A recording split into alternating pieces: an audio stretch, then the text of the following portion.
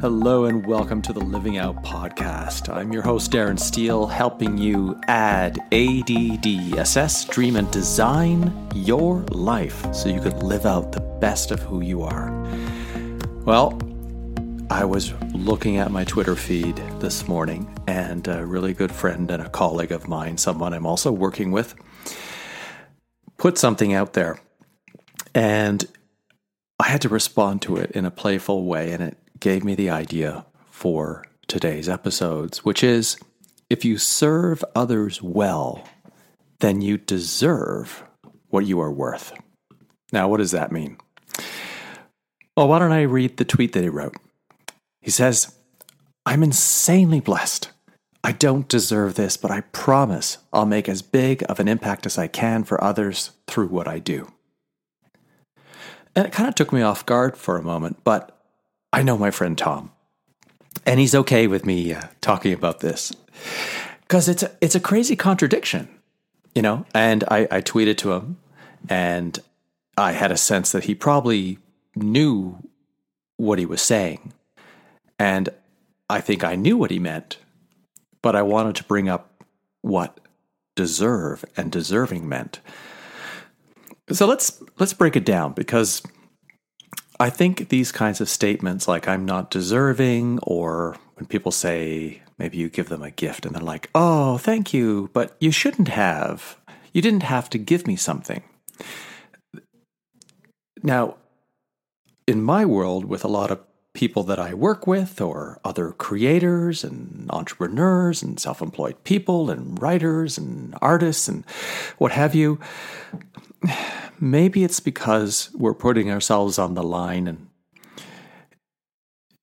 I don't know why that brings this up more often, but many of us who work to serve others in capacities like coaching or personal training or massage or teaching, we often depreciate ourselves as if for some reason we shouldn't be proud of what we have accomplished, you know, to be proud of our gifts, our skills, our talents, the products we've made or the services we provide, or our intellect, or even core characteristics like our empathy or our ability to be compassionate or caring for other people. And it could sound odd or boastful to hear somebody declare, "I deserve this," in a sense of, I deserve this money for the services I provide. I deserve the love that I have in my life. I deserve this exceptional relationship I have with my partner. I deserve to have this house because I've done the work to afford it. But the truth is found in the speaker's self-worth and their intentions. Because we all know when someone is being boastful and showing off, but when someone knows their worth, their self-worth, the value that they're bringing to the world, then they are open to receiving, which is deserving. So what does deserve mean? Now, forgive me because I'm going to geek out a little bit linguistically here. That's part of my background, that I studied German language and linguistics, and I'm fascinated by the meanings of words, the etymology or the historical origins and meanings and how words have changed. But especially in the work that I do as a coach, when I am working with someone and I'm listening to what they say and the words they choose, sometimes it's incredibly valuable to go deeper into what is said, specifically the words used, to dig a little deeper into the psychology or the feelings and the emotions that come with that word with respect to the person who's saying them and the circumstances of the situation that they're discussing. So the etymology or the historical origins of deserve are really quite interesting. Now, it comes from the mid-13th century, and it has the basic meaning to merit, be worthy of, for qualities or actions. And from the Old French, deserve, be worthy of, earn, merit, and then directly from the Latin, to serve well, to serve zealously. The classical Latin sense involved into this, to be entitled to because of good service, or to be worthy of. So let me say that again, to be entitled to because of good service. And I'm going to come back to that in the form of currency in a moment. But there is a duality to deserving. Now, when you give someone something that is of value to them, they're placing an importance on that. And that could be a service, like somebody who gives you a massage, or you're getting them to paint your house or do your bookkeeping or your website development, or in my case, someone working with me and I'm their coach, or you're bringing somebody to take care of the landscaping around your house.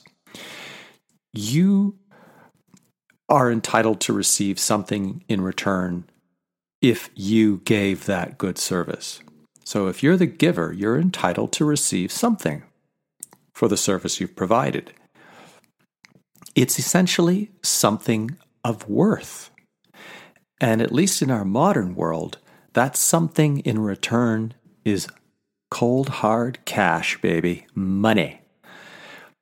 Now, conversely, when someone gives you something that you want or need, something that you want to have, most often you give them money for it as well. But what about back in the day? Now, I'm older, but I'm not old. But back in the day, before we actually had money, and truth be told, there's been money around since, I guess, pre-Roman times. I'm not 100% sure, but certainly since Roman times. Often the form of currency that was used wasn't coin or paper money like what we have today, but it was trade or barter of services. Essentially, if you do this for me, then I will do this for you. And bartering still exists today, right? It's approximately trading equal amounts of time, delivering whatever skill you have to offer. Sometimes the barter could be actual physical objects that were traded, maybe a pig for a wheelbarrow, I don't know. But the objects that were traded were deemed to be of near or equal value. There was some sort of a balancing out of the give and receive, and the two parties would agree. But there was always an exchange. There was always a balancing out in the form of currency. And let's go into etymology here again. What is the meaning of currency? This is coming from about the late 1600s, but it's a condition of flowing. It's a now rare or obsolete meaning from the Latin, coming from currere, to run. And it's the notion of a state or fact of flowing from person to person, which led to the sense of continuity in public knowledge and that which is current as a medium of exchange, namely money. So when you give something to someone else, be it a thing, your knowledge, your skill, or your time, you are literally moving or flowing towards them, connecting with them in a medium of exchange, in a medium of continuity. So a fair exchange then, a moving back to you from the person you have helped, is a flow in the continuity of currency. And in some cases, the flow is appreciation. The currency is appreciation in forms of things like gratitude. Someone makes a referral, and that person then buys into whatever product or service you have, a testimonial, or they share or mention you on social media. So, let me tell you a little parable on the flow of life that I just created. I want you to imagine that you're a very small lake, and there's an outlet on one side of the lake. And it's summer, and there's been a very long drought. It hasn't rained for 2 months. Your body of water rests on the top of a hill, and that means your water runs easily through that outlet and down the hill that goes into a fountain in the local village where people can use the water for drinking and bathing and all kinds of other things. Now, without the rain of these last 2 months and your water going down the outlet into the village, there's been nothing to replenish you. And the skies have been cloudless and the sun has been beaming down and it's evaporated all of your waters and you dry up. There is nothing left of you. You are exhausted. You are spent. Spent. Well, one day the rain finally comes and you are completely replenished. You are filled back up. The villagers realize that they've taken your source of water for granted. So thoughtfully, they come up with a concoction and they build a mechanism, kind of like a little dam, that slows down or shuts off the flow of your water through the outlet to the village. This way they can control and preserve the flow of all that you are. So the thought I would offer to those of us, myself included, who have found themselves thinking they're not deserving, would be this. When you give, don't expect. Instead, allow for reciprocity. So when you give, when you serve, don't expect anything in return, but allow for, be open to reciprocity. Now, if you've really been listening, I've done something very consciously in this episode, is that I've used a number of different words and metaphors and a parable to explain the importance of what fair exchange is for services rendered to work around the emotional issue of deserving. And the flow of fair exchange, currency, can come in the form of money, flow, service, reciprocity, trade, barter, exchange, appreciation, continuity, worth, balance. One sort of last big point here is that there's the issue of value and knowing what something is worth, because we all value things differently. You know, one person sees a painting in an art gallery and thinks, how the hell could they have paid $1.5 million for this painting? Another person sees the same painting and just has tears in their eyes. They're so moved by the abstract form of the oil on canvas and the use of colors and the juxtaposition of form and shape and texture.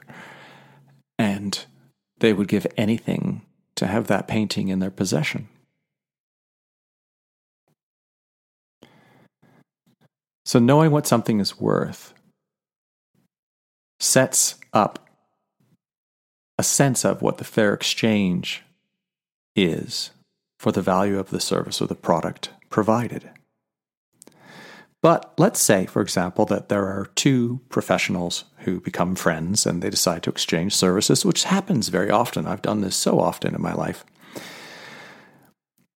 They provide to each other the exact same amount of time and effort, except that the first professional in their business charges $2,000 for the services they've offered. But the other professional, for the same amount of time and effort, only charges $1,000, so half of what the other one does. So in this instance, the monetary value of the exchange of services is completely out of balance by 50%. However, the two professionals have decided that the importance of their relationship supersedes the abstract currency of money. Their exchange is balanced out by the higher value they place in the currency of their relationship. So what's important in all of this in today's episode is the idea of the value of reciprocity in deserving. We have these age-old expressions like you reap what you sow, which can have both positive and negative connotations, although I think in a biblical sense most people use it to be negative. Or money makes the world go round. And the simplest expression for deserving, I think, is this one. Don't block the flow of life. Whenever you give, be receptive. Allow for good things to flow into your life. Like love, for example.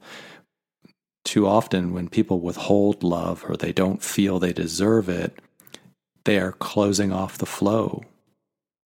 Like that little lake on top of the hill, they are literally damming themselves. The pun is intended. They're damming the outflow of their love to others. They're not allowing for reciprocity. When it comes to love, the more freely you give of it, the more likely you are to receive love from others. What are you deserving of today?